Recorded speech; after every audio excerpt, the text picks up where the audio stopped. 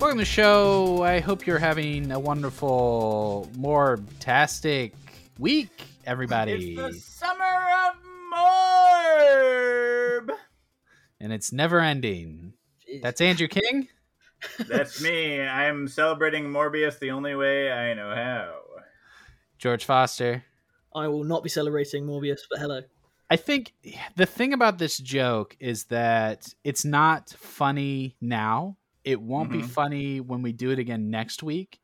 But in like 4 years, when we're still doing this every week, Yeah. it might start getting funny. That's my opinion, is like the best humor starts funny, stops being funny for a long time, and then comes back around. You know, if you if you keep doing something long enough, it eventually wraps back around to being funny. I'm really hoping that it's the commitment that people appreciate rather than the actual joke, which, to be clear, is not funny.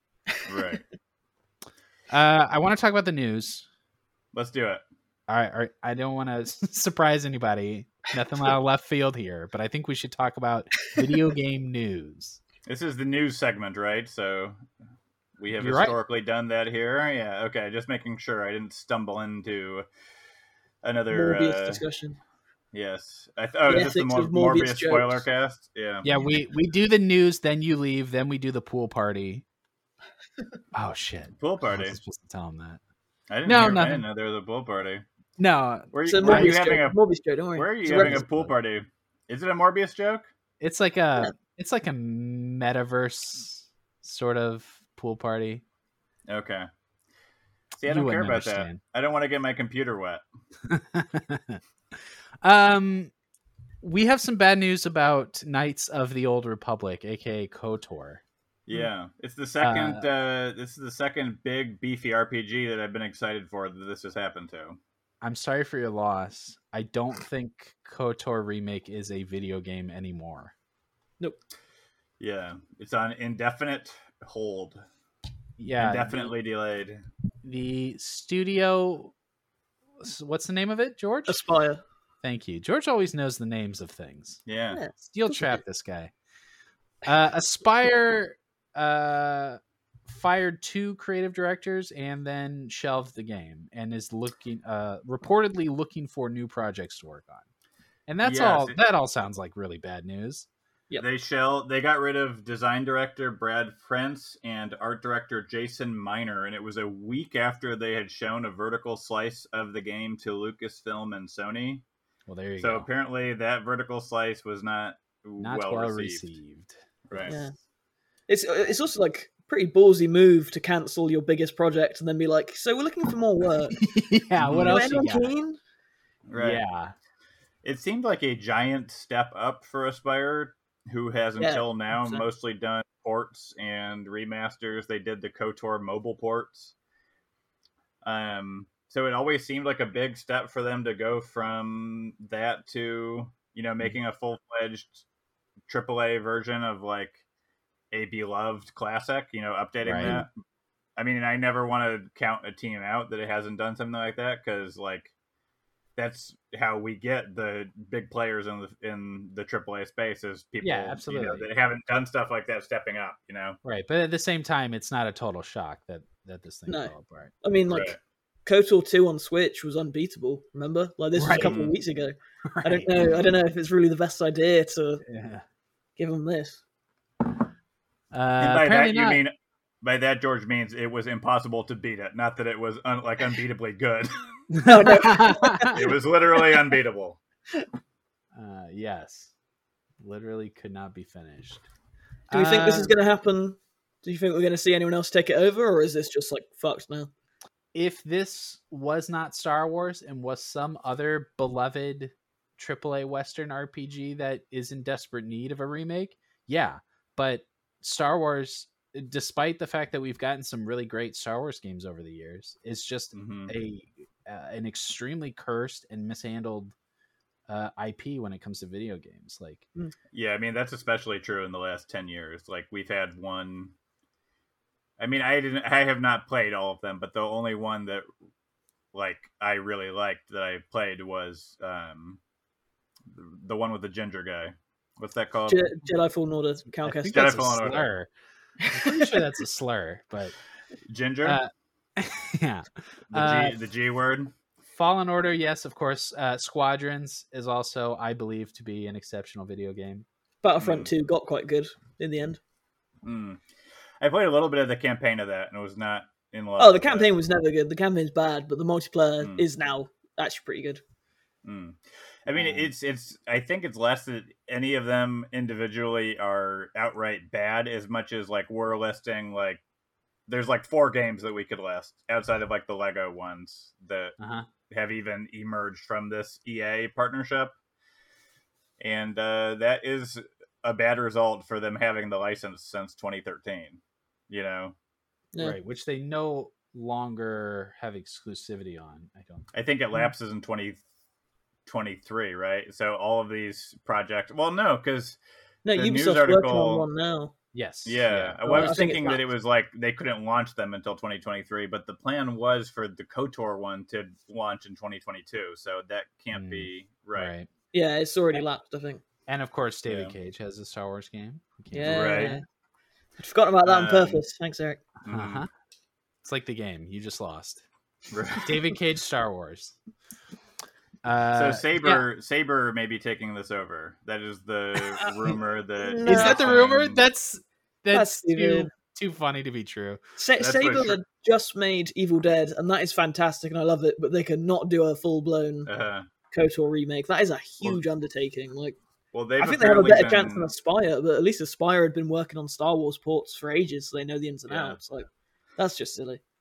Saber has been working on this game like in support, and so Schreier's article over at Bloomberg, which is where this news broke, ends with him saying that there are rumors that Saber may be taking it over completely, but I would not be surprised if this just gets shelved, you know?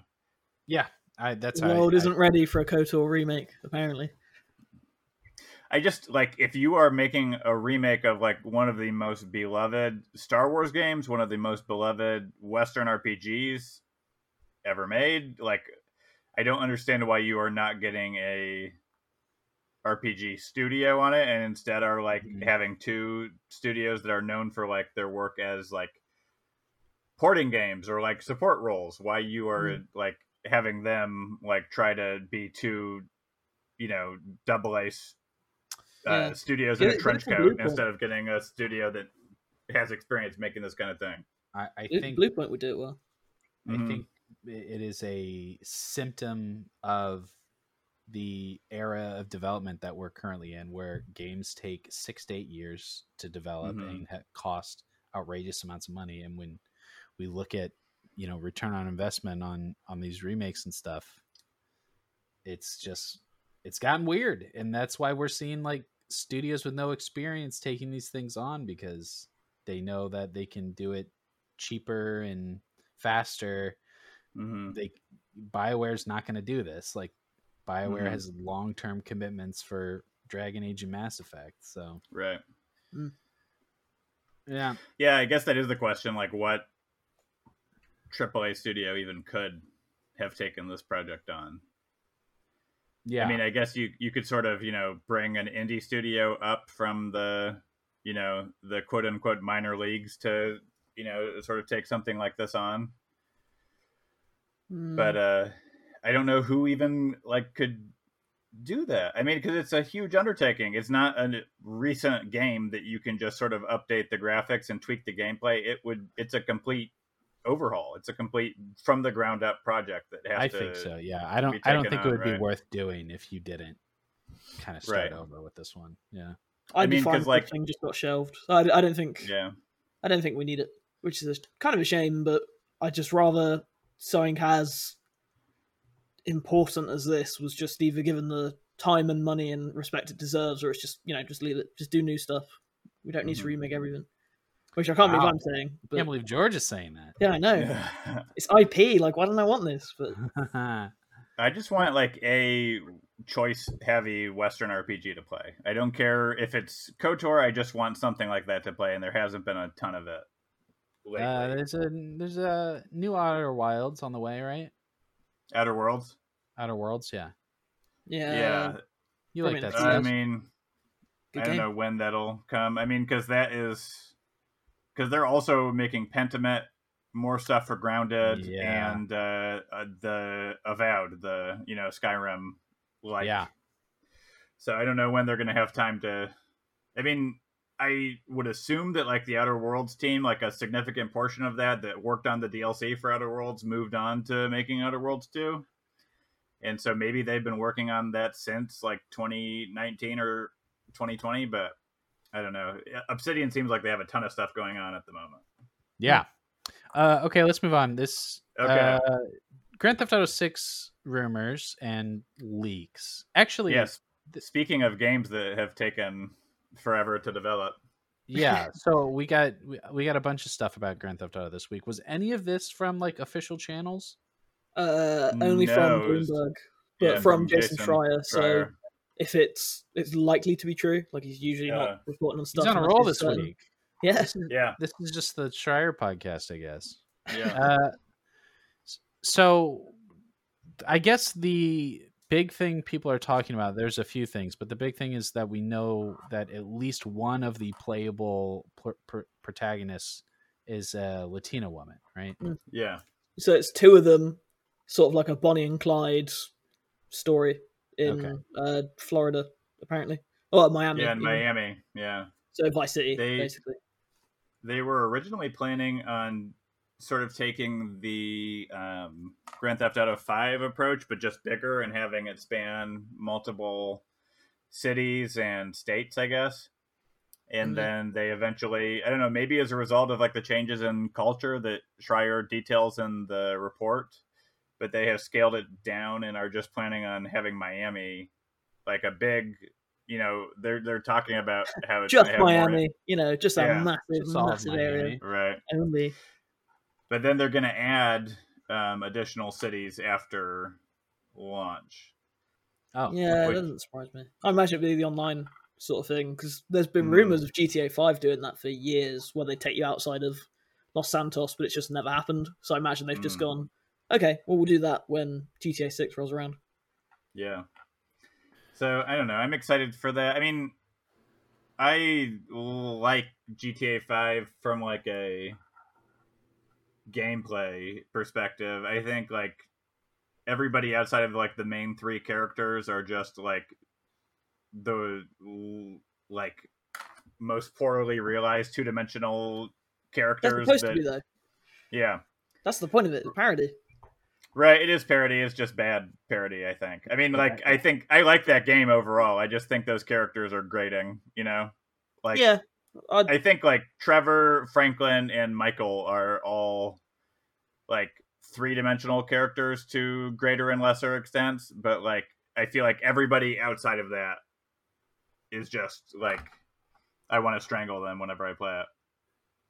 yeah. There's a lot of you always see discourse around the themes of Grand Theft Auto, right? Because like obviously it's like deeply cynical and like highly critical of like capitalism and American culture and stuff, but it somehow it is not doing a good enough job with those themes if everybody who enjoys these games feels like it's a celebration of right, of debauchery and villainy. Yeah. I don't know. I mean, like, I sort of, on the one hand, I agree with that, and on the other hand, I'm like, is there like satire that is like broad and obvious enough that the dumbest people are gonna get it?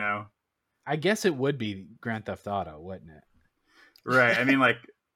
But those, I think part of the reason that people get confused about it is because it is so like,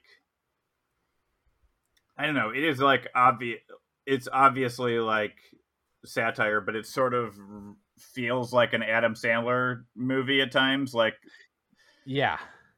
like sure. The level, like I think, like I said, I think the main characters tend to be written pretty like at least like three-dimensionally. I don't know if they're always written they're always written well, but they're written like they feel like believable characters, and then once you get outside of that, it's like, okay, yeah, these are Rob Schneider characters that we're dealing with here. 100%. Yeah. But so go ahead.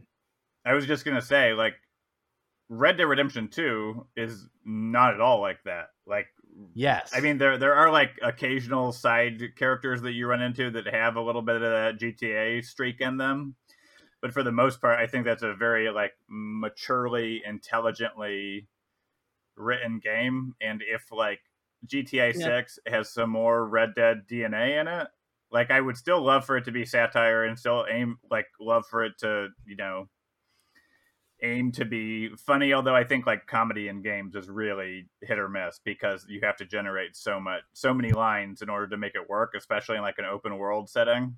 Yeah, that it's hard to have like all of those or even like 10% of them like really hit, but I would love to see it like try and take the GTA identity and like update it and make it more maturely and intelligently written, which I think Rockstar has shown that they're capable of after Red Dead.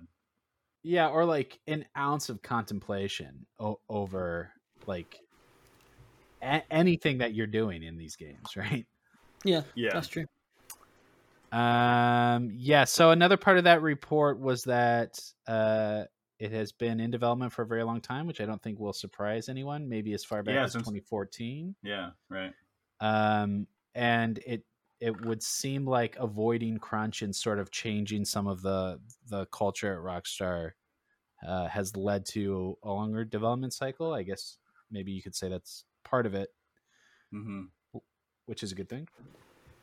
Right. The report does say there have been some departures as a result of it. Like there have been people that have left Rockstar Edinburgh who have cited how long GTA 6 is taking to develop as part of the reason that they're leaving. I see. Which I feel like I understand. Like I get that. It's like if you are like trying to build a resume and like, oh, I started working on a game 8 years ago that still hasn't shipped. Like that's very right.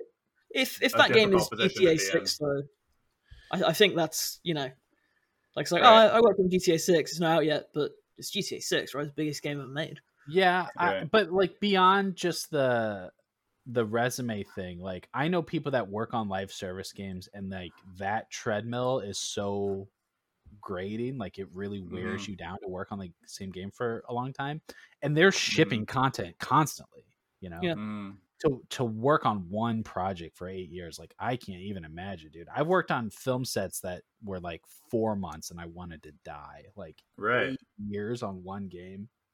Yeah, I don't know.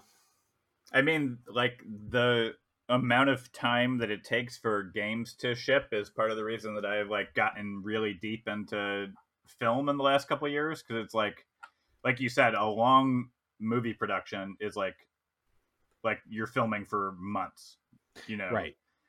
Like directors that I like come out with a movie every couple of years, every year or 2 or 3, and like that has been something that I can sort of like look to as like, okay, this is something I can reliably enjoy and look forward to. And like games have just stopped functioning that way for me because these dev cycles are so long, Yep. Yeah.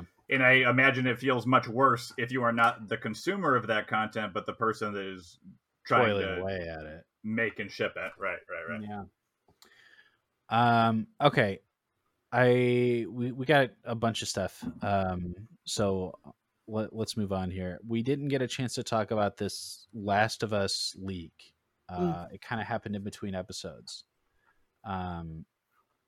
And I have emotions about this, but it goes back to stuff that we've been talking about on the show. And I want to see how you guys feel about this too, because this doesn't look at all like the game I was hoping it would be. Nope. Yeah.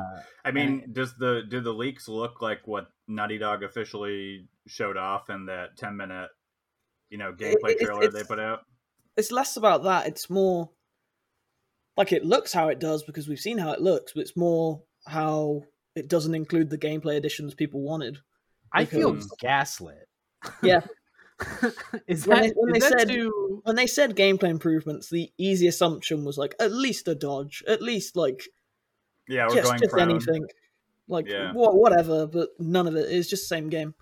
Okay, so yeah, so just to sum it up, this leak came out that showed gameplay, and it did not look updated. If you thought that this was going to be The Last of Us 1 that plays like The Last of Us 2, it's not really that at all. Like It's I just- did. Yeah. It just looks nicer, and so everybody saw this leak and was like, "What the hell? This isn't what we were promised."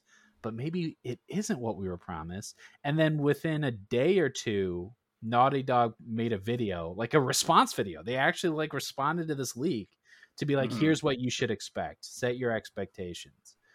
And I just feel like, I went back to the Druckmann Direct from Summer Games Fest, and it really seemed like he said that this was the Last of Us that they always wanted to make, but were limited by the hardware. Right? I hate shit like that. I hate it when they say that, because it's like saying, "Oh yeah, that version was shit. This like 10 out of 10 groundbreaking game. Like we didn't actually want to, this isn't what we wanted to do.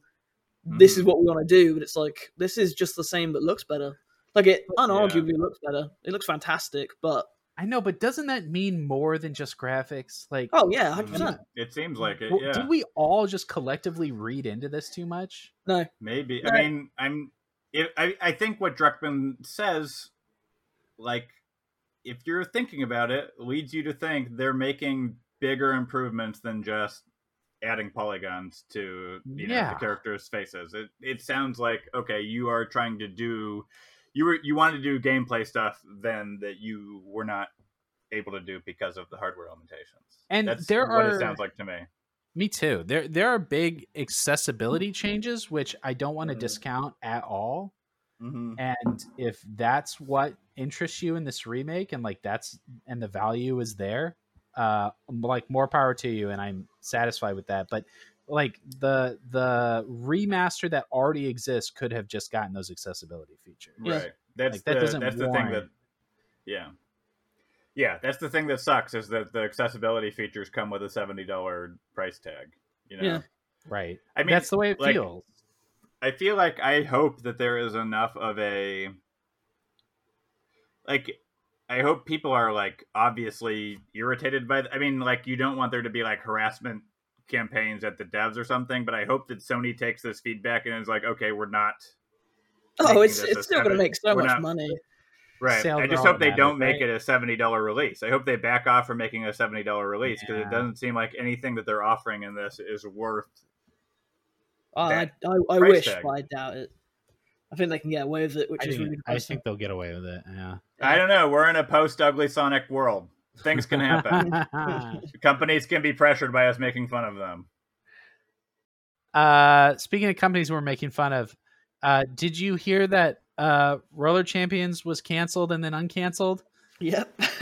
Oh, they found its old tweets.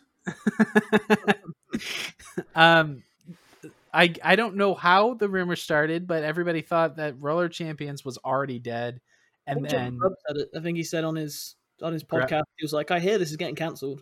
Yeah, and then Ubisoft had to come out and say, "Nope, there's still gonna be new seasons of Roller Champions." And I guess my question about this is like, do you guys feel like this like era of ignored multiplayer games is like going to end, or do you think we'll always have Roller Champions in the world?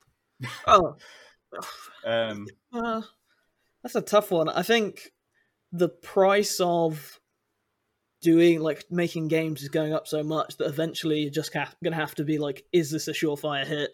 Does this have every Warner Brothers character ever, or is it another Ubisoft attempt to capitalize on stuff? And I think they're just going to keep failing, and I think especially Ubisoft has to learn that no one wants this from them. Like, Roller Champions is apparently pretty good, but it's such a weird thing, right? Because like we don't want this like ultimate homogenization of everything where there's only 3 franchises and they just repeat them over and over. But then Ubisoft does all this other shit, Hyperscape and Roller Champions, and nobody cares. And we go, why did you make this? Who wants this? And it's like, well, which is it? Well, I think it's hard for a company like Ubisoft to sort of... I think what like when you look at the difference between a indie single player game and a AAA single player game, the difference is like gigantic and obvious. But if you look at the difference between a indie multiplayer game and a AAA multiplayer game, where you are caring less about graphics and like polish and more is like, is this something fun that I can play with my friends? Then the AAA company has less of an edge than they do in single player. You know, like the studio behind Inside cannot make Assassin's Creed Valhalla, but like indie studios come up with like multiplayer games that take off in gigantic ways all the time. You know, like stuff. Yeah, and Among Us and like Phasmophobia and like so much of like the first year of the pandemic was like people just coming upon indie multiplayer games and like making them, you know, maybe that's just in lockdown. Yeah, maybe the expectation is just completely different. Yeah, and I think that we're at a level of saturation with like free to play multiplayer games that it's not good enough to have a good game. It has to be magic, right? Like, it has to be like something mind blowing for people to pay attention, because like Roller Champs is fun. I played a few rounds. I had a good time. I skated. I threw a ball, and then I was done. It was, and I'm done. Like I'm only gonna play that game if I have 2 other friends who are just as invested in me as me, and that's just like not gonna happen. Like we're all gonna get invested in, you know, multiverses. Hell yeah! And a lot of it is like, you know, if something takes off with like a streamer that people are watching, because like if I'm gonna play a, you know, a multiplayer game and try to get my friends into a multiplayer game, either it has to be, you know, like you said, magic and like get their attention right away, or it has to be something that maybe they have heard about and are curious about because they saw somebody that they like playing it, you know. Yeah, like I feel like that took Among Us to like a even more stratospheric level of success when it got played by AOC and Ilhan Omar and like that huge stream. Yeah. I don't know. I like, it's cool they're doing new seasons for the people that are enjoying it. I guess that's all I can say is like at least Ubisoft has the money to bankroll something that not a lot of people are playing. Because if it was some indie game and it was not a huge hit, it would be dead already. It's sad that this is the most people have cared about the game, and then now it's like confirmed that it's still alive. I don't think people are going to go, "Oh, cool, I'll check it out." Then they go, "Okay." Yeah, you know, they say there's no such thing as bad press, but like when the only story about your game is people speculating if it's dead or not, like yeah, that's bad press, great. I would say. I don't remember what I was going to say. I was going to say something really smart and funny, but I don't remember. That's okay. You know what? If I think of it, I'll let you know. Okay. We have to get to the games of the week, but I also wanted to touch on this MetaQuest thing because it is just so truly absurd. The Quest 2 is receiving a price hike next month. In August, it will cost $100 more to buy a Quest 2 than it does today. And this is, you know, completely unprecedented. Like, if you think of the Quest 2 as a video game console, which it's becoming less and less of, we've never seen anything like this before. Like the PlayStation didn't stick around for 3 years and then cost $100 more. Like that's nonsense. Right. I've never seen any. I mean, like the only time I can think of anything like this happening is when there is some sort of value add that is coming with the bundle. Like if you're like, okay, well this comes with 4 controllers and a copy of, you know, Mario Kart Double Dash on GameCube, then like it comes with Beat Saber. Yeah. Well, it didn't. Okay, so it didn't come with Beat Saber 4, and they're adding it. But Beat Saber's like a $20 game, right? 30. Yeah. Okay, so there's $70 there that's unaccounted for. You know. Yeah, that is weird. Yeah. So Meta says, Facebook says, you can't escape Facebook. We know who you are. Facebook says that it's the cost of manufacturing is a factor, and that the price needs to go up so that they can support VR for years to come. And meanwhile, they're pouring billions with a B down the drain for metaverse shit. And I don't know how they're spending this money, but I know it has nothing to do with video games, right? No, and like it definitely isn't going towards the graphics, because Meta is the ugliest shit I've ever seen. Like every time Mark Zuckerberg is like in some Meta meeting, it looks like a Roblox game that a 10-year-old, like baby's first Roblox game is what it looks like. Like I'm amazed that this is like the product of like one of the most like valuable companies in the world. It looks so bad. Yeah. So obviously anybody who didn't buy a Quest at $200 isn't going to buy one at $300. Right. So the only thing I can imagine is that this is a play at, well, who Meta is actually targeting with VR, which is the tech industry, right? And I have to imagine that the idea is we aren't selling these to gamers. It's not a successful platform for video games. So we are pivoting to this sort of virtual office metaverse direction. And if we hike the price up $100, then when we convince some startup in Silicon Valley to buy 80 of them for their employees, right, then that's $8,000 more dollars. Right. It just is like, if that's the move that they're making, it's bizarre that they're bundling it with Beat Saber and not like virtual reality Excel. I think all that stuff is like free, though. I think all of the productivity tools are free. Yeah. But yeah, that's a good point. Yeah. I don't know. I think you're right. I mean, like, the audience that is there for VR doesn't seem like it is growing significantly. You know, I think like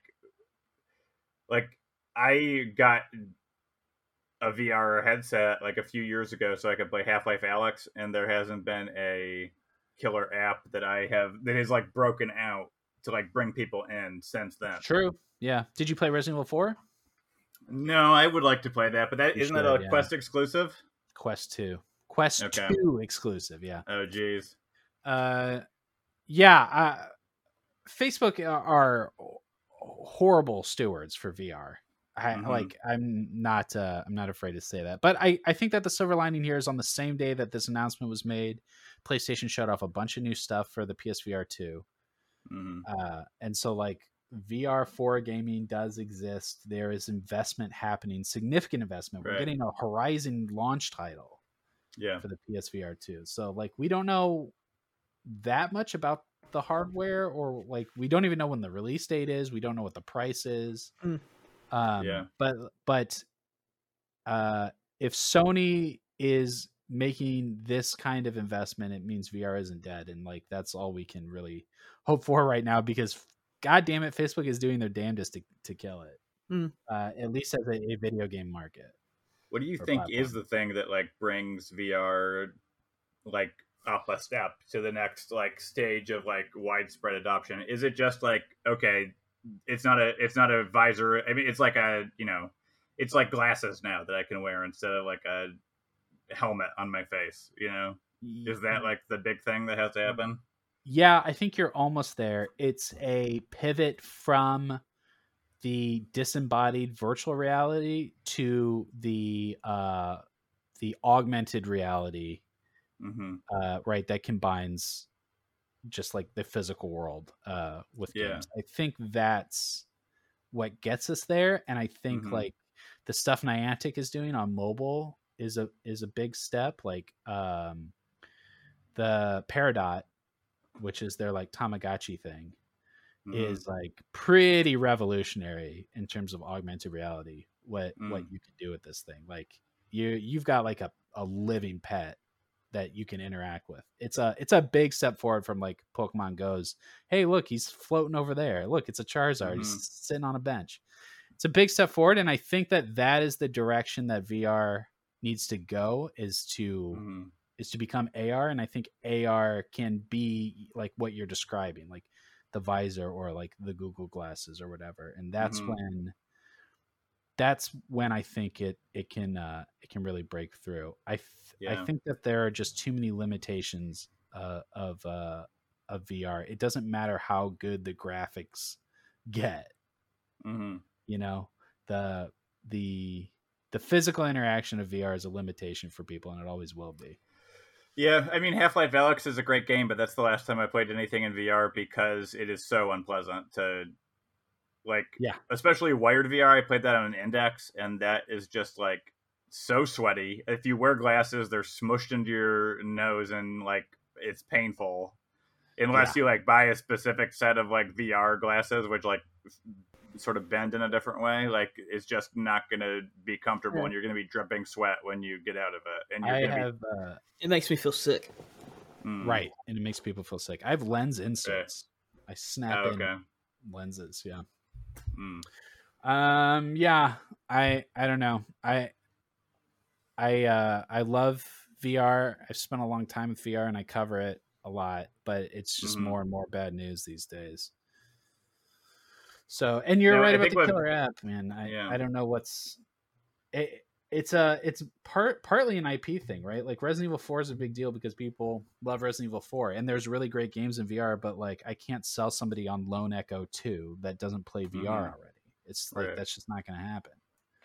If like a big series, like that was the thing that like Valve was able to do to sell a ton of Index units, was like, okay, we're bringing a series that hasn't had a new entry in 13 years at that point, like to VR. This is the next mainline, basically. I mean, Alyx does not have a number on it, but it's a mainline Half-Life entry, right? It isn't like Headcrab Cart or something. It like is like a real mainline first person shooter. Like I don't know what else there is that has that kind of sway.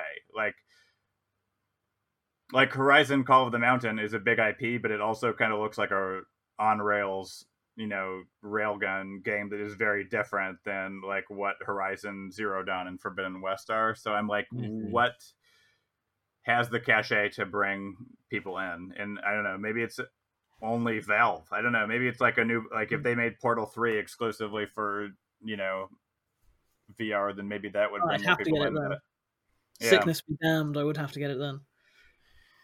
Yeah, well, we'll see how much Sony puts into PSVR 2.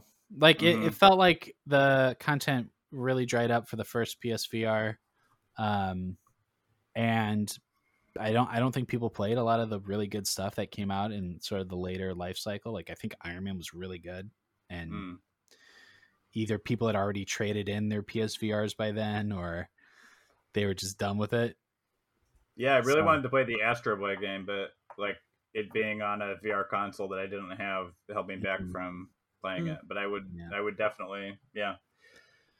If the prices, I mean, but like we're not normal, right? Because like we're people that cover the game industry for a living and like are interested in playing a broad range of games, but like I don't know what gets it to the average gamer, except for like a low price point and it being really easy to use.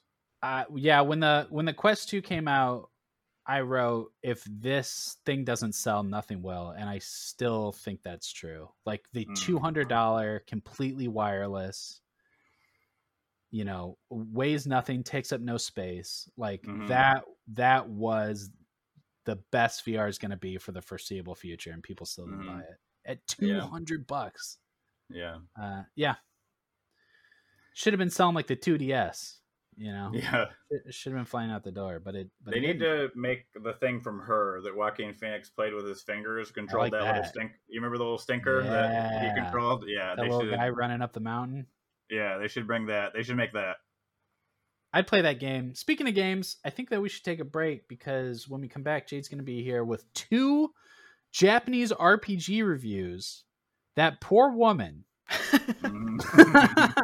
I can't believe she did that. 2 massive JRPG reviews in 1 week. During the summer of Morb, no less. She could have been seeing Morbius like 40 times at the time it took to play one of those games. Good segue. Xenoblade Chronicles 3 Live Alive, and George is going to tell us about his Exoprimal session. Hell which I'm yeah. excited to hear about. Oh, and I played a Gundam game that I want to talk about. Yeah.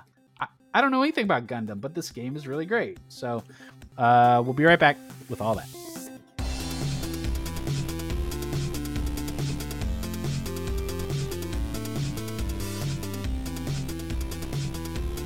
Welcome back. We are joined by the incomparable Jade King. I do try. Hello. You make it look so effortless. I know. Jade, you have been on a journey. I have. It's been a long one, about a month long. Yeah. A massive undertaking. Xenoblade Chronicles 3 is out now, right? Oh, it is. Yeah, it's out today. It's out today. Wow. If you look up the game on YouTube, the first video is the ending, so be careful. Yeah, so we're not talking spoilies because this is a very No long spoilies. game. I got told off for putting a screenshot in my review that was a spoiler by Nintendo. Oh my gosh. Yeah, no, they emailed me. They weren't happy. Yeah. They're being very guarded about spoilies for this one. But we have a lot to talk about because you put a good 50 hours into it, didn't you? My final tally was 56 hours. Mm. And that's like, I saw some reviews talking about like 140 hours, but to me that feels like a really heavy estimate. That's doing everything. Okay. But I think if you're fairly liberal with some of the side stuff, you can finish this game in give or take 60 hours, which is on par with previous games, I think. Right. You have talked about on the show a couple weeks ago for the preview, but I guess the first question is, have your impressions changed as you got closer to the end?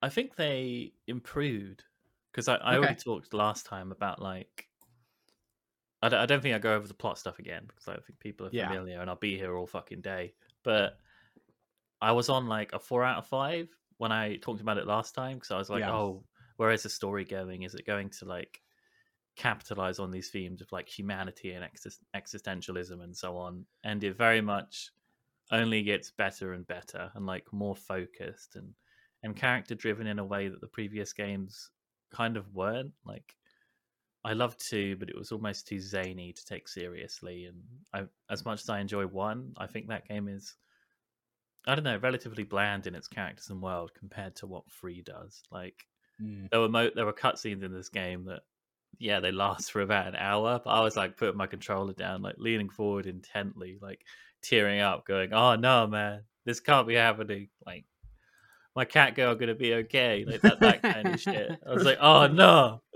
they're really gonna do it to him." And yeah, my final score was 5 out of 5 because I very much felt by the end this is like the most cohesive and confident game that Monolith Soft has ever made. It has a few shortcomings, like in terms of like there's a few superfluous mechanics that lean into the progression of some characters, which are like, okay, you don't really need to use them, and perhaps it goes over its like main plot themes and convictions a little too frequently in that typical anime way.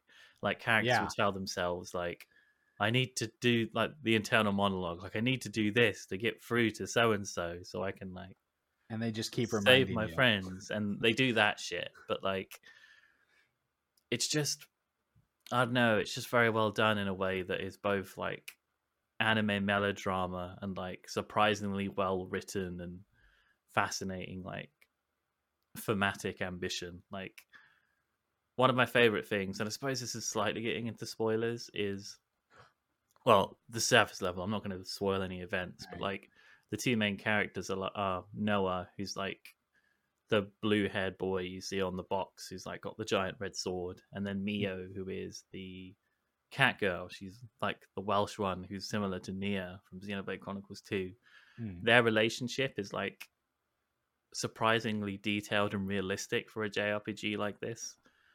Like I suppose it kind of develops into like a romance, but it doesn't feel like it's leaning into cliche or tropes. It feels like, oh, these 2 have come together through parts of like destiny, and looking at their backstory, it's like, oh, this makes a lot of sense, and it's really well told because they're both Offseers, which I mentioned in the previous podcast. Their job is to basically play a funny little flute, which allows their dead comrades to float up into the sky. It's more of like a symbolic gesture, but like it ties into the wider themes of the game in a way where, I don't know, I was just really smitten by it, and I was relieved when my review went out that I wasn't on my own.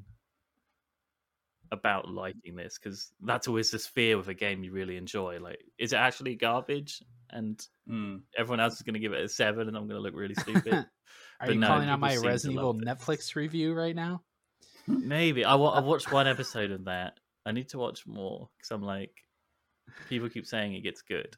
It's watchable. You're talking a lot about the story, and I saw a tweet I wanted to get your take on. It said, if you want story, play Xenoblade Chronicles 1. If you want combat, play Xenoblade Chronicles 3. And if you want anime titties, play Xenoblade Chronicles 2. Your thoughts? I think, right, listen to me. I got sent a death threat on Twitter yesterday, as usual. Just one? Yeah, just the one. And it was from a dipshit who blocked me. And it was in response to an article I wrote. And the headline is, Xenoblade Chronicles 3 is just the right amount of horny. Okay. Because it is. Like, Xenoblade Chronicles 1 isn't very horny. What a lukewarm take to threaten someone's life over. Yeah. Like, did they want it to be more horny or less horny? I'm not even sure. No, they accused me of being a child molester. There was loads of slurs in there. It was very good. But no, right. Xenoblade Chronicles 1 is pretty straight-laced. And that's probably why it's my least favorite of the series.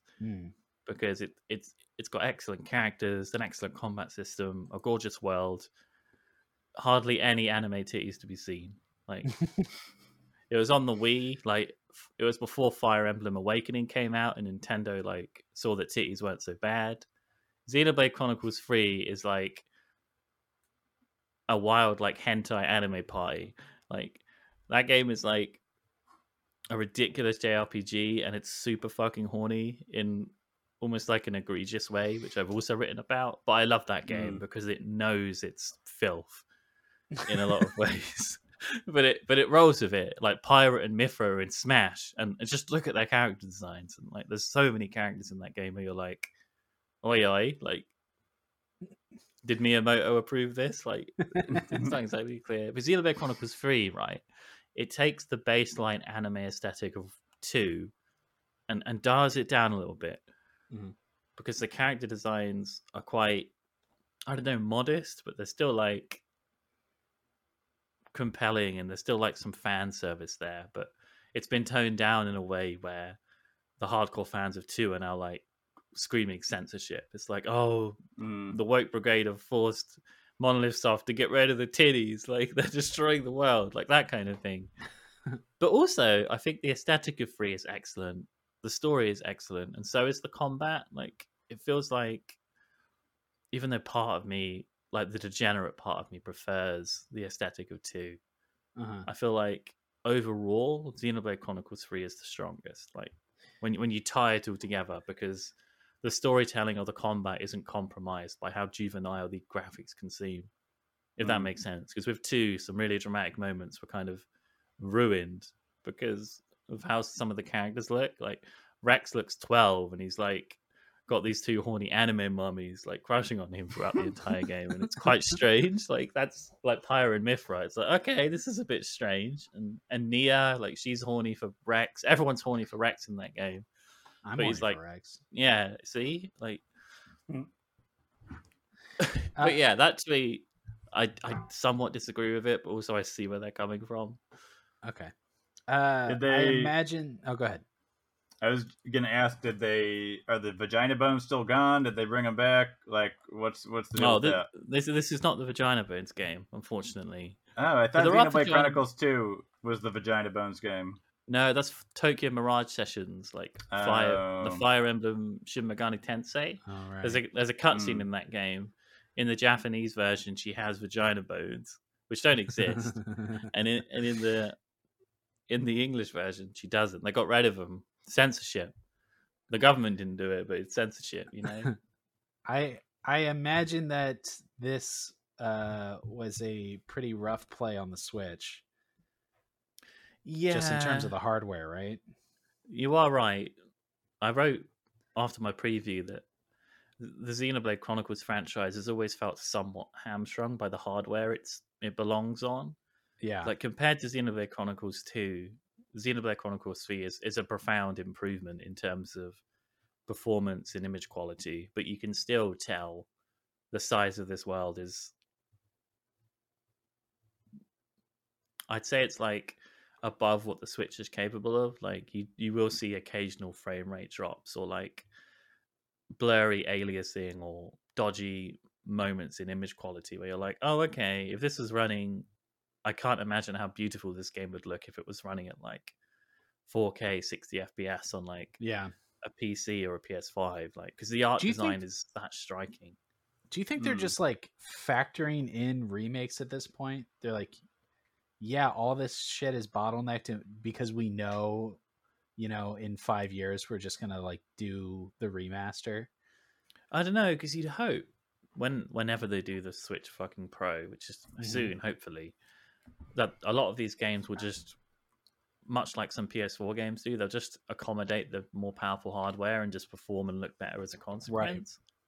Because even Xenoblade Chronicles X, like, part of me thinks they haven't ported that because it's almost like too ambitious for what the Switch can do. Because like, really, maybe because that game is almost feels more vast than Free, but I think that's just because Free's aesthetic like ends up getting a bit blurry because of that. Thankfully, like the story sequences are often like pre-rendered, so it kind of ups to 1080p when the big shit is happening, so you aren't having to deal with that. But aside from that, I had like one crash throughout like 50 hours, which was just like, I don't know what caused it. It was just like, game gone fucky wucky. But did you have like big frame rate issues during like combat? No, not really. There was only one desert area in the game where it went down to like 25 FPS, I think, and that wasn't during combat. It was like spanning across a massive vista, but it isn't like a state. I'd say the performance isn't like something you'd notice very often, but when it does crop up, it's like, oh, I'm playing on a Switch, aren't I? Like, you remember that fact. Right. Andrew, you gonna play this game? Am I? I would like to. I think I said on the last episode that I have Triangle Strategy. I bought Triangle Strategy, and I've only played 5 to 6 hours of that. So I don't want to do what Jay did. I want to pace my JRPGs out. So if I ever beat Triangle Strategy, then I'll play Xenoblade Chronicles 3.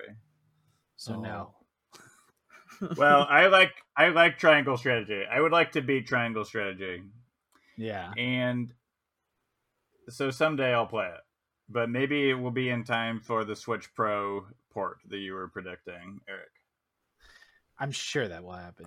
George, you don't play JRPGs, do you? I play quite a few of them, but Xenoblade, every one I've started and I spend 2 hours and go, God, this is my shit, and then I just forget about them and never go back. So I just won't start it this time. Same with Pokemon. I'm not going to fall for it. Just leave it. Jade's 15-minute passioned synopsis of the game, and the three of us are just like, okay, I'm glad you liked it. I will say, the Xenoblade Chronicles franchise is probably, even though it's Japanese, it's a more passionate example of British culture than the entirety of the United Kingdom. Like, the accents in this game, Eric. There's an American girl in your party, and I'm like, what are you doing here? Like, you ain't Scouse. That she's talking like a fucking schoolgirl out of Mean Girls or something. But like, the Welsh is back. There's some Yorkshire accents, some Scousers. Like, it's incredible. Like, I'm glad they've kept that up. Even if like during some emotional moments with the voice acting, you're like, oh, didn't direct this right, did they? Like, that kind of thing. But no, like, oh my god, there's some cutscenes in this game that are just like immaculately directed, and just like they have like emotional resonance that like that's both silly, but it's also you're invested enough to really care when shit hits the fan. Like, oh, there's so many moments, but like, and they're well paced enough where it's like there was only one moment in the entire game where I was like, oh, this is a faff. Like, and it's towards the end where like you have to gather like 5 pieces of this magical like material to build a boat to get to the final area. And like I was like, oh, this is a fucking fetch quest. But they do some interesting enough stuff where you're finding bosses or playing small mini games, or like they intersperse cutscenes, because there are moments where normally at the end of an RPG, you'd only do that fight 3 bosses in a row thing, where it's like, oh, it's got multiple stages. But there's a moment like at the end of the second act where you're taken prisoner, and there's like a 30-minute cutscene. Then you're kind of taken up to the big bad. You fight them. There's a big cutscene and narrative revelation. There's another boss, and there's another like big cutscene and narrative revelation. Then another boss. Jesus, and it's like Kingdom Hearts 3. Yeah, I know it is, and it's like in the middle of this game, and I was like, it was already 1 a.m. and I was like, oh fucking hell, I need to go to bed, but like I can't stop. Like I need to know what happens because some shit happens. Like fucking, they play a song. That's when you know it's emotional because like they have a song. In the back. It's like, oh mate. And I've seen this clip going around on YouTube, and I really hope it's not spoiled because there's so many cool moments. Like, Xenoblade Chronicles 3 is very good. Like, it will be high on my Game of the Year list. I think I'm already confident in that. I'm happy that this is here and that it's come out in the summer, just because we haven't had a really dense, really hype game since Elden Ring, probably. Yeah, we're getting hype. Yeah, so this is like, and we normally don't get big games in the summer anyway. Yeah, because this was pushed forward. This was going to come out in September, but I think Nintendo just had it in the oven. It was ready, and they were like, "Oh, okay, we're pushing Splatoon back, so bring this baby forward." The people I was like, "Yes, it. please." Cool. All the reviews are great. Jade's review is great. We'll have that linked in the description. It is good. Trust me. You also reviewed Live Alive, which I have played a bit of too, and I'm very curious what you think. What a weird little game. Strange, isn't it? What a bizarre game. It's not as good as Xenoblade, but it's more experimental, and for that I very much admire it. I think it's really interesting that it feels so experimental, yet it's a 30-year-old game. I know. It's like it still feels experimental. I wrote this in my preview, I think. Like, if this game didn't end up like buried in Japan and it came out in the West, like, would JRPGs look any different now? Because like this does some wild shit where I'm like, oh wow, I've never seen a game do this before. Yeah, but it's like old as shit. It's older than me. Like, it doesn't. I was about to say it doesn't feel old. There's definitely some stuff that in this that's still there is. There's like, where is it? I think it's the town where you play as like the teenager in the present day, and he could read minds and shit. Like, there's some old school JRPG jank. Like, it doesn't tell you where to go. This happens in a few of the paths. Like, it's kind of just talk to everyone and figure it out. That's kind of what you have to do. So and it's frustrating because it's slow and meandering, like an old JRPG would be. Because they haven't really updated that. They've just made it look gorgeous. Right. It's like it's the kind of old game where it takes you a long time, but it shouldn't if you knew what you were supposed to do.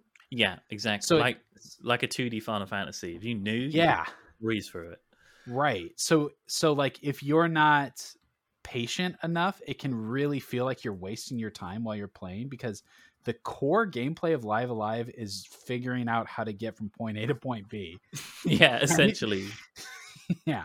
And because of like the depth of the level design, figuring out how to get from point A to point B like is fun and interesting. And the way that each story handles that is really fascinating, because there's 8 different campaigns. I've played the Shinobi and the spaceship. Right, okay.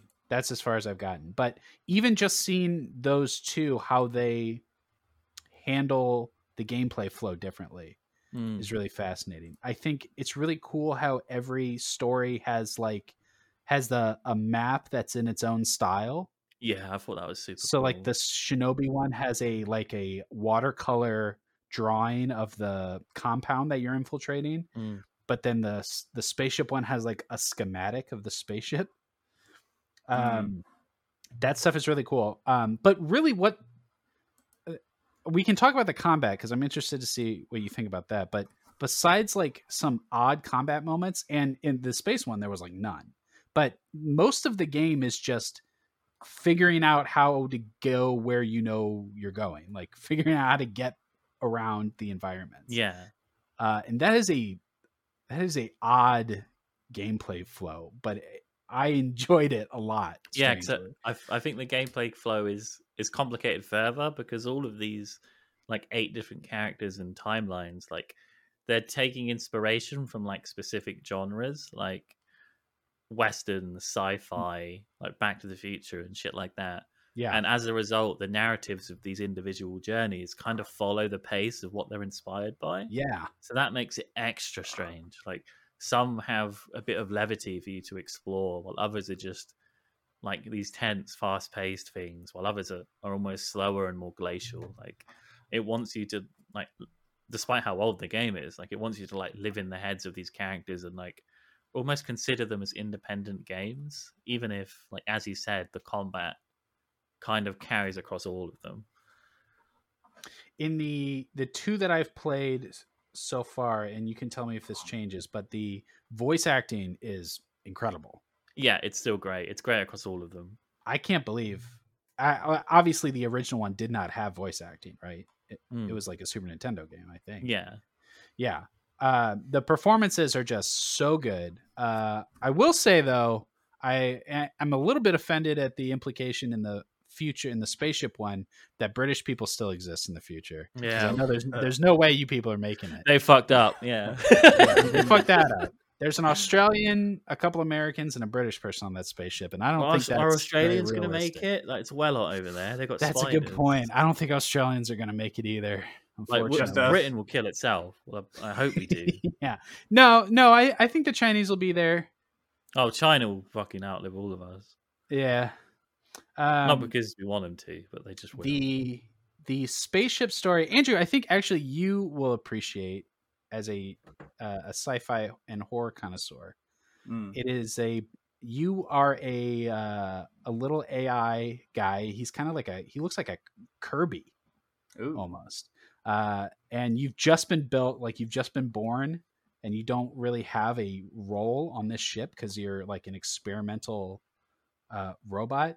But there's some weird shit going on in this spaceship. You wake everybody up from cryo, and you learn that you're a cargo ship and you're hauling a behemoth. It's like a magical beast through space. And then the ship like loses all its power, and there's some yeah, stinky. Yeah. And it's cool. It's just like really bizarre and unique, but it pulls so much from like literally from Alien and from all these genres that it's playing with. Yes, that sounds very cool. Yeah. And then like the Shinobi one is very like authentically a like ninja story. The Western one is super cool. Is it?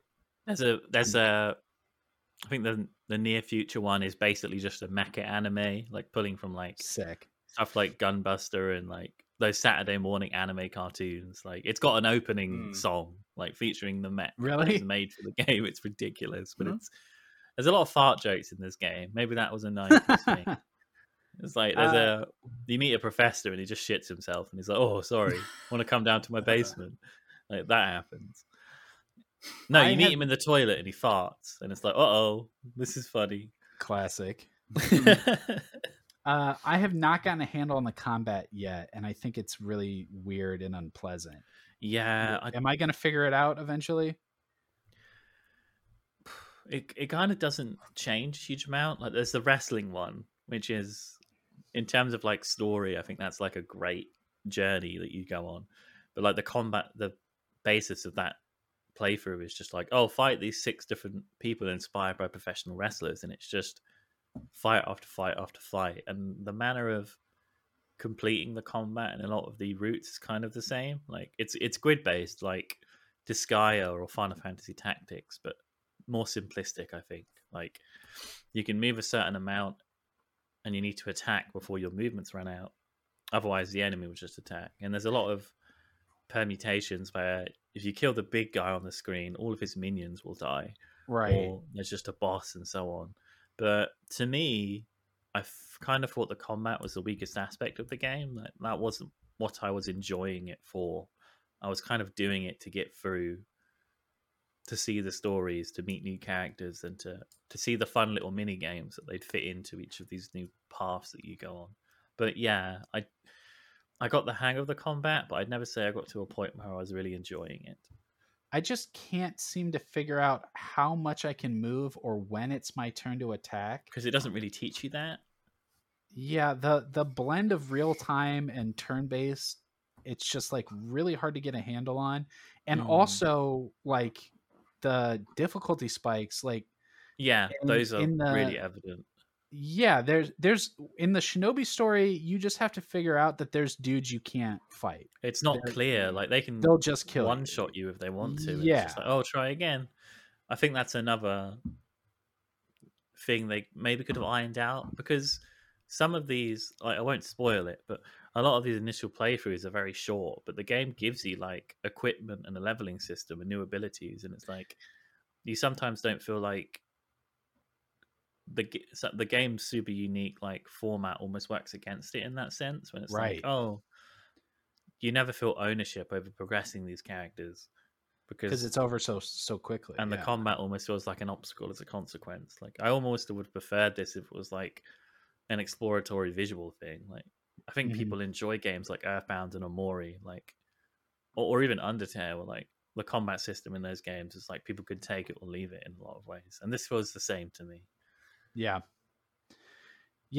it doesn't get in the way enough that I like am gonna put it it's down, not like a deal breaker. It's just like, oh, here I go killing again, like that kind of thing. And you just try to fight. And like in both the ones I have played, you can pretty much just avoid combat anyway. Yeah, especially if unless it's like a scripted encounter, if there's enemies on the field, if you're savvy enough, you can just walk around them. And the Shinobi Kit has this really weird thing where he can turn invisible. Yeah, he just puts up a sheet and it's shit. Like it really doesn't work. It's like a rectangular cutout that just turns him invisible. You kind of have to get the enemies to notice you, step back, then put the thing up, and then kind of just hope they don't walk into you. Yeah, it's you have so to run weird. past. Like, as gorgeous as the graphics are, you can tell that underneath it all is still an SNES game. Like yeah. You're like, absolutely. Okay, they've made it look like Octopath Traveler, but it doesn't quite play like Octopath Traveler. Mm-hmm. Yeah. But still a cool game, and doesn't take very long. How long did it take you to finish? Not long. What was it, like? Maybe like 15 hours? I'd have to check, because I'd have to pause. Yeah, for 8 different campaigns, 15 hours is a break. It's nice, because you can just play one of them in one sitting, and then just get to the others. Because they do, some stuff happens in the final act that I won't ruin that is also cool. But yeah, you can't do the last one until you've done all the other ones. Given that I was doing this alongside Xenoblade, I was almost like using this as a palate cleanser. Like, oh, I'll dip into this like before I go to sleep and just slowly chip away at it. But yeah, it's cool. Like, I'm super duper glad this game came over here, and I don't know who at Square Enix and Nintendo decided to bring this back, but yeah, good on them for doing it. But good on them. Yeah, it's cool. That about the campaigns being that short is the thing you've sold me, or the thing that you said that sold me the most on it, is like the idea that I can play through a JRPG campaign in like little bite-sized chunks is very attractive, it's really cool to me. I kind of want more games like this. Like, imagine like a modern Persona or Final Fantasy spin-off where it's just like disparate pictures into characters' lives, and you gain a greater picture of this single cohesive world before coming together at the end. Like, I'd love to play games like that. Like, and we've seen like films and other things do it, but it's weird that we haven't seen more games like this. Yeah, totally. Well, of course, the best Resident Evil game does it. Resident Evil 6. Yeah, see? Oh my god, it does. It's like learn from the master. Yeah. Resident Evil 6 is basically a spiritual successor to Live Alive. Yeah, because they come together at the end, don't they? In Resi. God, I think so. I don't remember. Thanks for pointing that out. Thank you. Yeah. That game's longer than Live Alive. But you unlock the Ada playthrough at the end, and that's like the worst one. It's like, oh, here you go, sucker. Oh, God. I want to play some more. Oh, yeah. Sorry. This isn't a Resident Evil 6 podcast. When I played it, I don't know if this is in the original version, but in the Switch port, there is a way that you can just turn on an arrow that is constantly showing you where to go. So you can like turn it into like, just the whole game is like just pressing the left thumbstick forward the whole time, so that's pretty cool. So you can get through them pretty quickly. I think I had that on for like the whole aided playthrough. Bad game. Let's talk about a good game. Andrew, you are into the new Hitman stuff. Yes, Hitman 3. Agent 47 is back. He's better than ever. What is it? It's a new map? It's a new map. Ambrose Island is what it's called. What's it like? It is in the Andaman Sea, I think is what it's called, which is off the coast of Thailand and Myanmar, so in Southeast Asia. And you're on an island that is sort of split up in territory between your two targets, one of whom is the leader of a militia, and the other of whom is the leader of a like pirate syndicate. And so you're like going between, their territory to try and take them out. And there's also something that Hitman, levels occasionally have is like a third objective, which is not like an assassination. It's just like you have to take out a computer or something. And this has that, which you can take out manually by sneaking into this, cave system and, taking it out.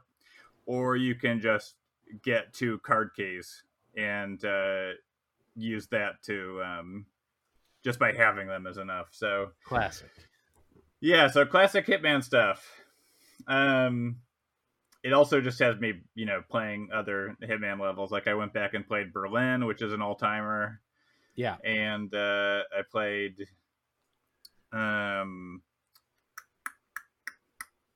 the one in Argentina. I'm trying to remember. Mendoza. Mendoza is what it's called. I went back and played Mendoza as well. And those are still great levels. This actually is probably the weakest of the Hitman 3 levels, except for the train. But the train is going for something very different. Right. If you haven't played Hitman 3, it's like there's like a, level at the end, which feels like sort of a dry run for IO's take on James Bond, where you come to at one end of a train and then have to make it to your target at the other end of a train. And so instead of the normal sprawl of Hitman, it is, just cars and a train that you have to get through. And so that one is, I would say that one is a little weaker than this, but this definitely feels a little weaker than the main maps that Hitman 3 shipped with. And that's mainly, I think, at least for me, right? I mean, and I'm saying that now with only, probably 6 playthroughs of the level, 5 or 6, which, like, in terms of Hitman is not much, Right. Because these maps are designed to be played over and over again and find all the different ways to kill a target that you can, and, all the costumes that you can access, and, like, so I'm not very far into it in terms of like how much I've played other Hitman levels, but what is striking me as a little weak about this one is that they replaced mission stories with a new like NPC kind of quest giver system. So if you've played Hitman, the mission stories are basically tutorial routes through a level that are designed to show you all the different parts of level. Usually they have 3 or 4, and that will take you like through all the steps up until killing your target. And then it'll leave like how you kill your target up to you, but it's designed to get you to your target, show you different things that you can exploit, show you all the different things that are going on in the level. Basically just allow you to get your bearings on a new Hitman level. And this doesn't have that, and I think it's a little bit weaker for not having it. They're, I think, trying to build on what they did with Hitman 3's Berlin level, which also didn't have mission stories. That one was like, Agent 47 arrives at this nightclub in an old, like, nuclear power plant on the outskirts of Berlin, where there is like a huge, rave happening. And he is without his normal handler, Diana, and so there's a sort of rookie handler who's trying to walk him through it. And there are 5 targets that you need to take out. There's all these ICA agents roving through the plant, and you have to find out different ways to take them out. And there are no mission stories, and instead you have to just get close enough to these guys to figure out where they are. because they're dressed like everybody else. And so the first playthrough of that is very interesting because you have no idea where these guys are. You just have to explore until they show up. Mm-hmm. And then in subsequent playthroughs, it's still interesting, even though you know where they are, because there are like 50 different challenges to accomplish for that level. So the game is telling you all these different ways that you can take them out. And this just feels like a regular Hitman level with 2 targets that is just missing the mission stories. There's no real narrative justification for why you don't have them. And instead, there are sort of like points of interest. So there's like in the middle of the village, there is like a slap fight happening between various dudes around the village who are like, taking turns slapping each other, and whoever, caves, I guess, loses. And so you can go into that and then knock out, a bunch of the militia leaders guys, which will, make him offer, you a job basically. And that gets you into a private location with him where you can take him out. I see. And then there are NPCs that are like, will offer you. There's one that will like have you do like little fetch quests for her, and that eventually leads into something that dovetails with an assassination. But there's another guy who like is an NPC in a similar way who's offering you jobs that does not lead to that. So it is like, I feel like I can see what they're going for, because it feels like they're trying to build on what Berlin was, which was like an interesting way to replace those mission stories with something else. Mm-hmm. But this feels like an evolutionary like half step in between, in between mission stories and in between something new.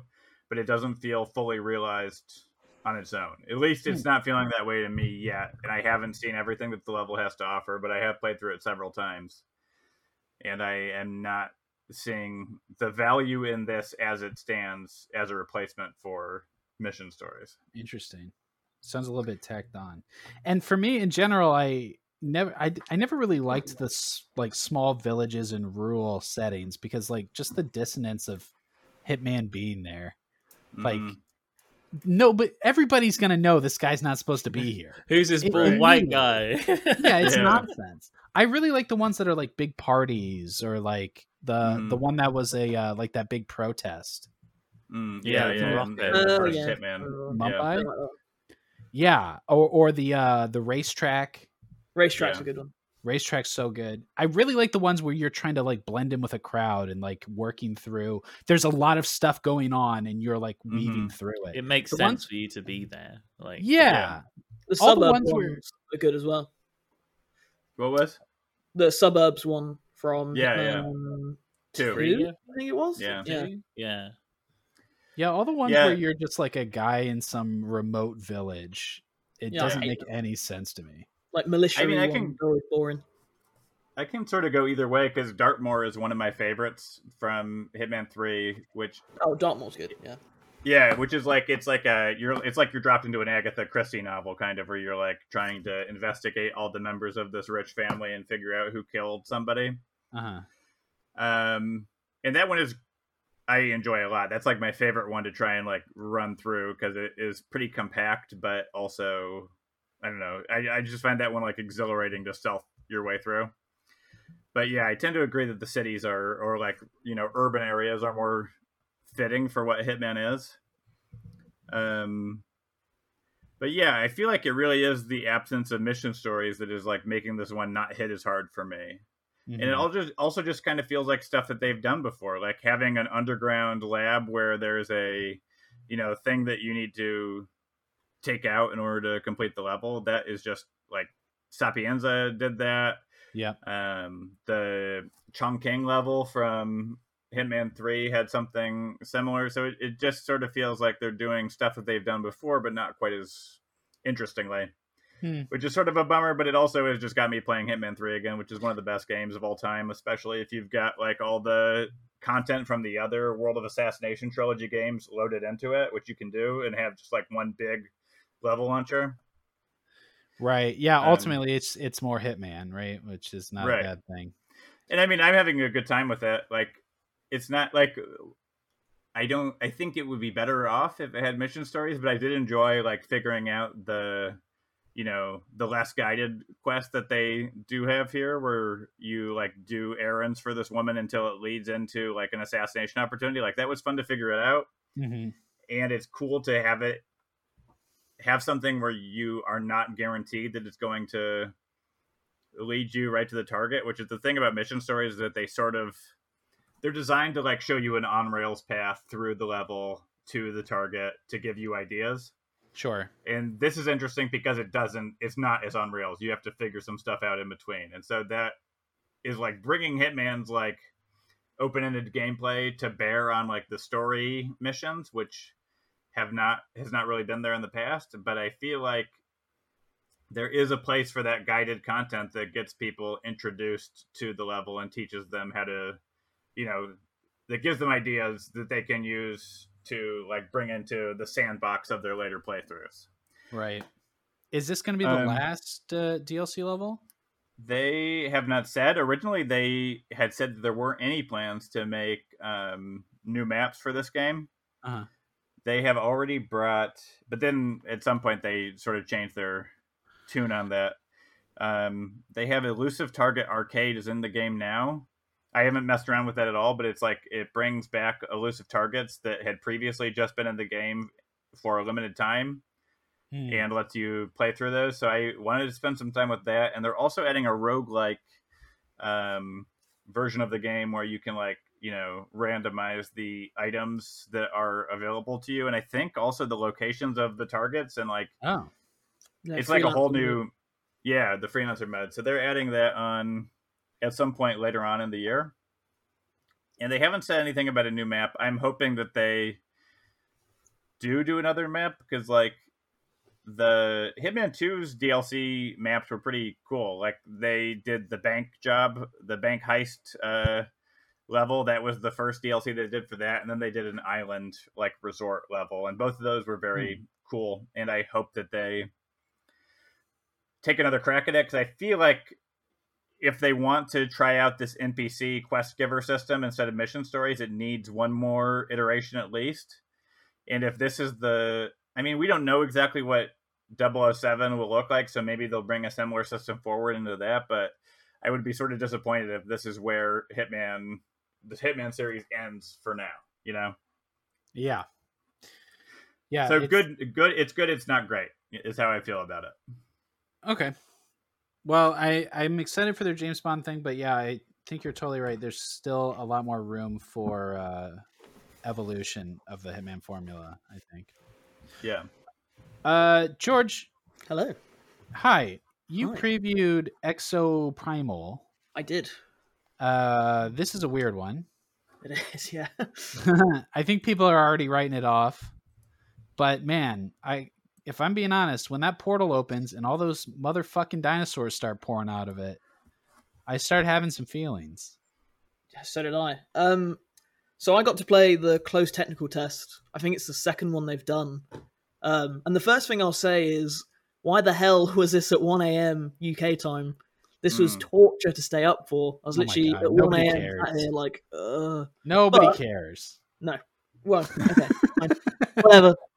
Ignore my pain. It surprised me a lot, actually. I will shamefully admit that I'm one of those people that kind of went, this isn't Dino Crisis, why should I care? Despite having never played Dino Crisis. I just instantly wrote it off. It looked like Anthem, which meant bad. And then I played it, and it's not there yet. Like, it doesn't do everything right, but the things it does do right, I think it's nailed. So, like you say, Eric, about the Portal stuff, like, I'll get to that, but that is one of the few times where I've been sat here and I've gone like, wow, this is like what technology can do now, Like, it's so cool. So basically, you start off and you pick like one of 4 mechs. Well, they're exosuits. You've got one that has is just sort of like the Ranger, so just like an assault class. You've got one that is like dual bladed and kind of played like a DMC character, but really watered down. You've got a big tank who can use like the shield, and he's pretty cool. And then you've got like the worst class, which is support. It's just this guy that runs around healing people. I'm like, why would you want to do that? This is a dinosaur killing game. Like, screw that. So you choose one of them. And also one of the cool things is that you can actually switch between them at any time. So you can start off assault, but then if you see like loads of dinos coming, you're like, okay, I'll turn into a tank. You can just do that. I haven't seen that. I can't think of any game that does that off the top of my head. Yeah, that's cool. Considering their massive exosuits, like it's kind of impressive that you're able to just jump between them. And if you want to have a team of 5 tanks, just using shields and not really being able to do much, you can. Like, you're an idiot if you do that, but you can. And that was like a really good first impression because they feel really fun to control. They're really fluid. Like, the shooting's good. It kind of reminded me of Lost Planet, but not 15 years old. And then you jump into the main mode, and this is where my problem kind of begins. It's not PvE, and it's not PvP. It's PvE-VP. So you start off on this map, and then you're basically just running between objectives and seeing who can complete them faster. And you'll get told, and all the objectives are just kill this swarm of dinosaurs or collect a few cells, that sort of thing. So they're really simple. But already I don't really like the idea of there just being like another team doing the same stuff as you competing. Because it kind of just feels like if you're slightly behind, there's just this sense of like losing all the time. Do you interact with the other team at all? Well, so when you're doing the first few stages, they're just like a ghost. So sort of like, imagine like a racing game, like a time trial ghost. So you can see them there, but you can't interact with them. And then once you've got to the final area, which is where things get really rough, which I'll explain in a sec, you interact with them and it kind of becomes PvP. But until then, you're just running between swarms of dinosaurs, killing them, and that's all really fun. The dinosaurs are really cool. There's loads of them on screen at once, like a really surprising amount. It really reminded me of Dead Rising at times, which I love, so that was great. And then after a few rounds of that, you get to this point where like the AI voice starts talking about how like you've got a 5% survival rate, and it feels like a theme park ride. It's really cool because you look up in the sky and there's this massive like black hole, and then literally 1,000 raptors drop down from that in real time, and you have to kill them all. And like I say, I was loving it. It was so cool. I'm going to write about it at some point because it was just one of those, oh wow, this is how far technology's come. Because these raptors are like pretty detailed, and the game didn't slow down a tiny bit, and it was just the highlight for sure. I don't know if I'd say at the time I was going, yeah, this justifies the game. This is totally worth playing for. I don't know if I'd agree with that now because that was like 2 a.m. sleep deprived state, but that's great. And then once you've done that, and that is still part of the PvP-VE, so it's still tracking how fast you complete that bit. Yeah. Then you're just put into this like PvP mode where it's like, okay, so now you just have to collect enough cells against this team to win, or escort this cube to the objective point, and that just sucks. Like, it's just not fun at all. Like, they basically remove the dinosaurs and make it PvP, and then suddenly you're just playing this game where it's like decent combat, sort of generic exosuit stuff, and I'm like, I don't know why you do this. Like, they've got the right ingredients. Like, the dinosaurs rule, the combat's like pretty good. Like, the exosuits, they all have personalities, so they could riff off of each other. Like, just make Left 4 Dead, but dinosaurs, but third person. I know that sounds really uninspired. Like, that's just, it sounds a lot different than that. Yeah, it's not that. Have you played similar games to this, like The Cycle? Have you played that one? No, never heard of that. Have you played like Gambit in Destiny 2? I know of Gambit in Destiny 2. Okay. I think that all of these PvP-VE games are very fascinating and always deeply flawed. So I'm not surprised to hear your impressions of this. Yeah. And I'm hopeful that it's something that they can fine tune, but I have a feeling that it's not going to work out because Gambit is in Destiny 2 is a incredibly good idea that they've never been able to figure out how to really make good. And they've changed it really dramatically over the years, more than any other game mode in Destiny. And they've never landed on an actual sustainable, fair version. Because it's a similar thing. You're both on separate maps, racing to complete it faster, and every once in a while you fight each other. Yeah. But it never feels very good to win or lose and they can't really figure out how to balance it right. And that it sounds like Exoprimal might be similar. I mean, the first point where I really realized what my problem with the game was when on the last match I did, it said, "Oh, your team has performed really well. So what we're going to do is we're going to put you up against this Neo T-Rex, which was like this big boss." And then, like, as a surprise, the other team is fighting with you. So it was 10 players on this like separate digital landscape sort of map going up against this massive T-Rex. I was like, this is awesome.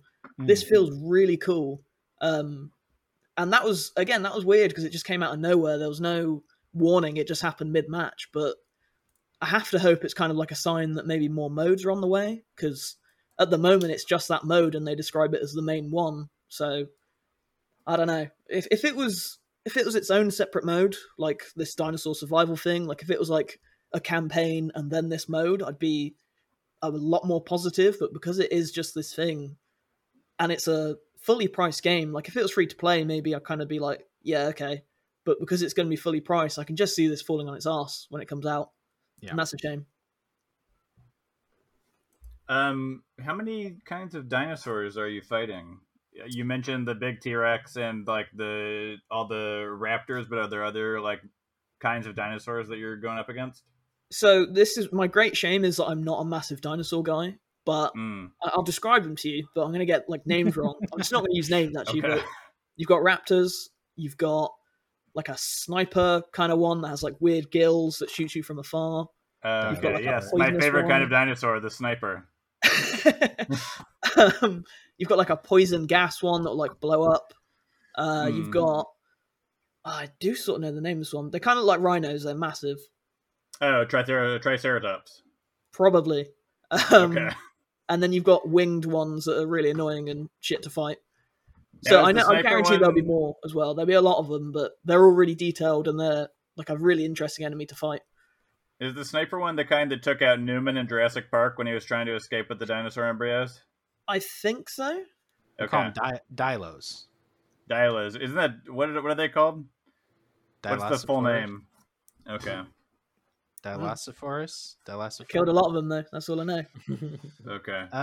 George, I think the game that you want exists, and it's called Second Extinction. I knew. I was trying to say that. You know. I was trying to think of the name of that game. Yeah, I've heard of that, and it's my problem is that Exoprimal's combat and third-person view and all the exosuit stuff is really, really good.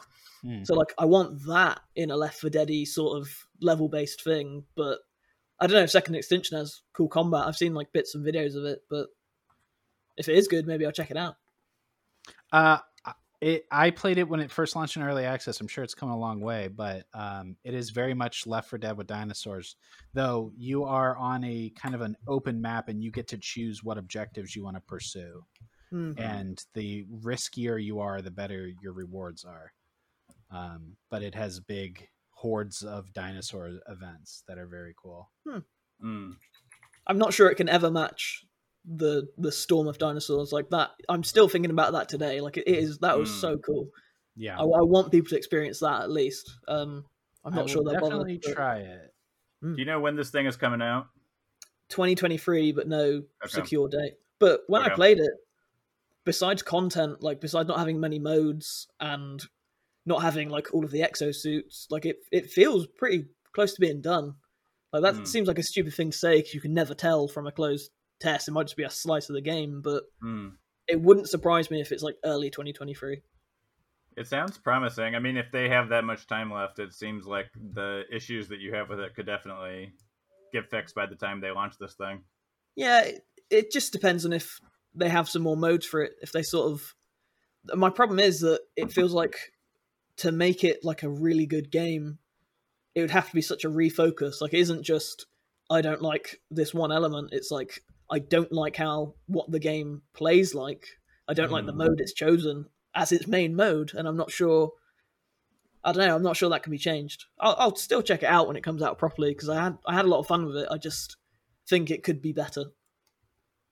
This is making me think that I should go and actually play more of Days Gone, because I never got to the zombie horde, but that always seemed like the coolest thing about that game was like I don't know. That is Whenever the cool a game thing about that game, but don't worry Yeah. about finishing it.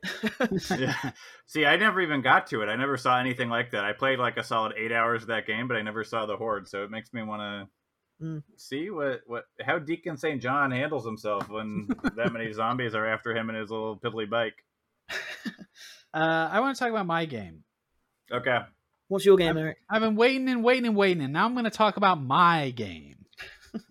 Okay, I played a couple hours of SD Gundam Battle Alliance. Now, does this have dinosaurs? Because it sounds like it sounds kind of like George's game, but without the cool part, which is the dinosaurs. So what does Gundam have to offer? Well, okay. First of all, who knows Gundam? Who's the real Gundam heads? I know of it. Which Jade, you're a mecha queen. I'm not an expert, but I know things. Okay, I know nothing. No things. Not anything. Mobile Suit Gundam. Shit like that. I don't know why I was selected to play SD Gundam Battle Alliance because I don't know my Gundam gamer. My Seed Destiny versus my Command Scrambles. I think those are titles I just glanced at. Command Scrambles is like a meal at Denny's, I believe. You're right. This is how confused I am. I don't know the difference between Gundams and Denny's breakfast. Right. Okay. Here's what I know about this. It is a 3-player co-op action RPG. The Gundams are in a adorable chibi style, which I've come to learn there was a full Gundam series that was in this like chibi style. The story is fascinating. It is all of the key moments from all of Gundam history of 25 different generations of Gundam. You are re-experiencing all of these moments in this chibi style, but however, except things are wrong this time. Characters are out of place. Events have changed from how they originally happened. There's flip-flops going on. There's too many flip-flops, and it's bad news for the multiverse. So essentially, your job is to go on these missions and replay all of these key moments from Gundam history and correct the sacred timeline. It's basically Loki. This is how broken my brain is. It's just the TV show Loki. And you are the Time Variance Authority, and you're correcting the sacred Gundam. It's like my comic book movies. Yeah, man, we've reached a critical mass of multiverse stuff. It's true, but at least this is contained to just Gundam. But Bugs Bunny and LeBron James don't show up in this one. Well, that's the problem. Not yet, unfortunately. Not yet. They don't. Here's the thing. This is a full price release, but it's also a character collector, which means you will play the game and you will collect Gundams and you will collect a fuckload of Gundams, dude. Fuck. Like I played like 3 missions and I already had like 15 of them or something. So you don't have to pay real money for the Gundams? For the Gundams. You both asked different questions and I got confused. Oh, no. Okay. Jade asked if there was a trophy room. I don't know. Oh. Okay. I was too invested in the combat. Jade, do you want to ask my question? No, you got it. Okay. I don't remember what it was. Oh, me neither. It was so you don't have to pay for. You pay $60. Right. The game, but you don't have to pay after that. Right. There's no like loot boxes or like There's anything no like that. loot boxes. You do the missions. You kill guys. They drop schematics, and then you just have new Gundams to play. And all of the Gundam suits have completely different kits. There's 3 different sort of like class archetypes, and then within them, each Gundam has different weapons, different combos, different ultimate abilities, and it is cool as hell to collect these things and see how different their play styles are. It is it's kind of like a spectacle fighter, I would say. Like It's not that far off from something like a Devil May Cry, but it's not combo focused. It's more like cooldowns because you have all these different abilities. You've got like your range, your 2 different weapons, your alts, and you're managing your cooldowns while you're dashing around enemies and holding your shield up and trying to break their stagger meter so that you can deal extra damage. And it's just like really fast. It's really fun. What is the perspective? I hate to say, third person. Third person, and you're kind of just in these arenas. Sometimes, it depends on like where the story takes you, but sometimes you're in like a city and you're just like, the buildings are up to your knees. The skyscrapers are like to scale really small, and you're just like fighting other mech suits in a city. Did you ever play Custom Robo? No. Okay, it sounds kind of like Custom Robo, but I would have to see it to see if it actually would feel anything like that. I just really loved... Oh, sorry. I was just going to talk some more about Custom Robo. It's not really important. It's just an old game that I liked when I was a kid. I just really loved collecting these little guys. Like, if they came in blind boxes, I would buy all of them. Yeah. I'd put them on a little shelf. This is making me think you should get into actual Gundam and build some Gundams. I don't want to build them. I just want to have them. Yeah. I think don't do it, Eric. I think what this game needs is like a 3D printer, so you can like especially branded 3D printer, so you can print your Gundams off. They're so adorable, and there's so many of them. And I love 3-player co-op games. And if you're just playing by yourself, it has a really cool companion system, so you get to choose which pilots you want to bring and which Gundams they pilot, and they progress and level up and get new abilities too. So if you don't want to play multiplayer, you still get a nice like progression loop there. The missions are super short. They're just like a few minutes. My big problem with them, well, there's 2 things. One, this seems small, but it is very frustrating. The camera doesn't have a auto follow. Like the camera won't just follow behind you. Because you're fighting most of the time and you're locked onto enemies, it's fine when you're in combat, but when you're just like moving around and shit, it's like very frustrating because you have to hold circle to fly, but then you have to move the sticks to see where you're going. So that is rough. The other thing is that there's no English VO, which normally is like whatever, but everybody's talking during the missions, constantly talking.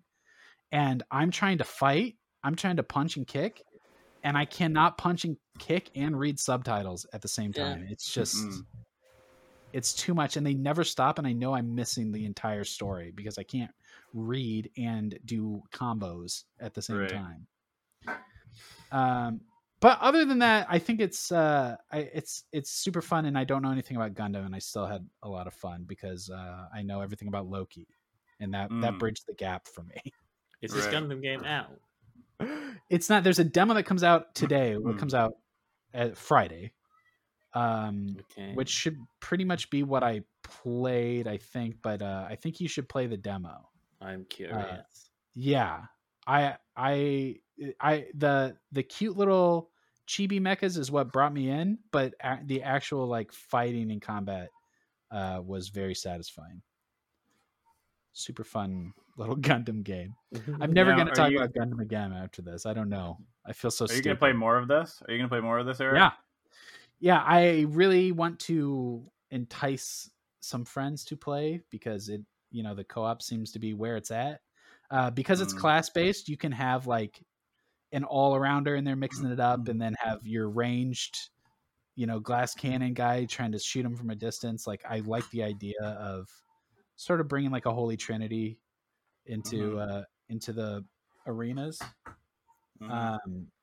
If I'm playing it solo, I'm probably going to play long enough to collect all of the guys because my brain is broken and I must collect them all. Did you know there's unicorn Gundams? Yeah, I feel like Gundam I've seen fucking goes places, Eric. They have like big angel wings too. I went to the big Gundam statue in Tokyo. That was pretty sick. I saw one in Thailand. They're real big, aren't they?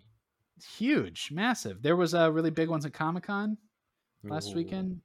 Gundams are cool. That's all I know. I don't need to know any more than that. Does the statue move? I thought I remember there being something about the statue. I think that's a different one. It makes noise and lights up. But they've replaced the one in Tokyo. It used to be like a traditional Gundam, and now it's a different one. All right, George is sending me pictures of Pickle Rick, so I think it's time to wrap up the show. Thank you all. Well, I bet there's a Pickle Rick Gundam. I bet there is a Pickle Rick Gundam. I've seen a Hello Kitty Gundam. I thought that was awesome. I hope that's in this game. That's going to do it for the show this week. We'll be back next week to talk about video games, I assume, and maybe other stuff, too. You never know with us. Yeah, we surprise. You don't know what to expect on the Gamer Podcast. There will be surprises. We got curveballs. We got our fastball, which is when we talk about Morbius. That's our fastball. We're going to deliver. We're going to toss it down the middle. A Morb reference or two. We got our curveballs, too. We might talk about something you didn't know you were going to hear about. Morbius 2. That's right. And Morbius 2, baby. That's right. Thanks, everybody. Have a great week. We'll see you next time.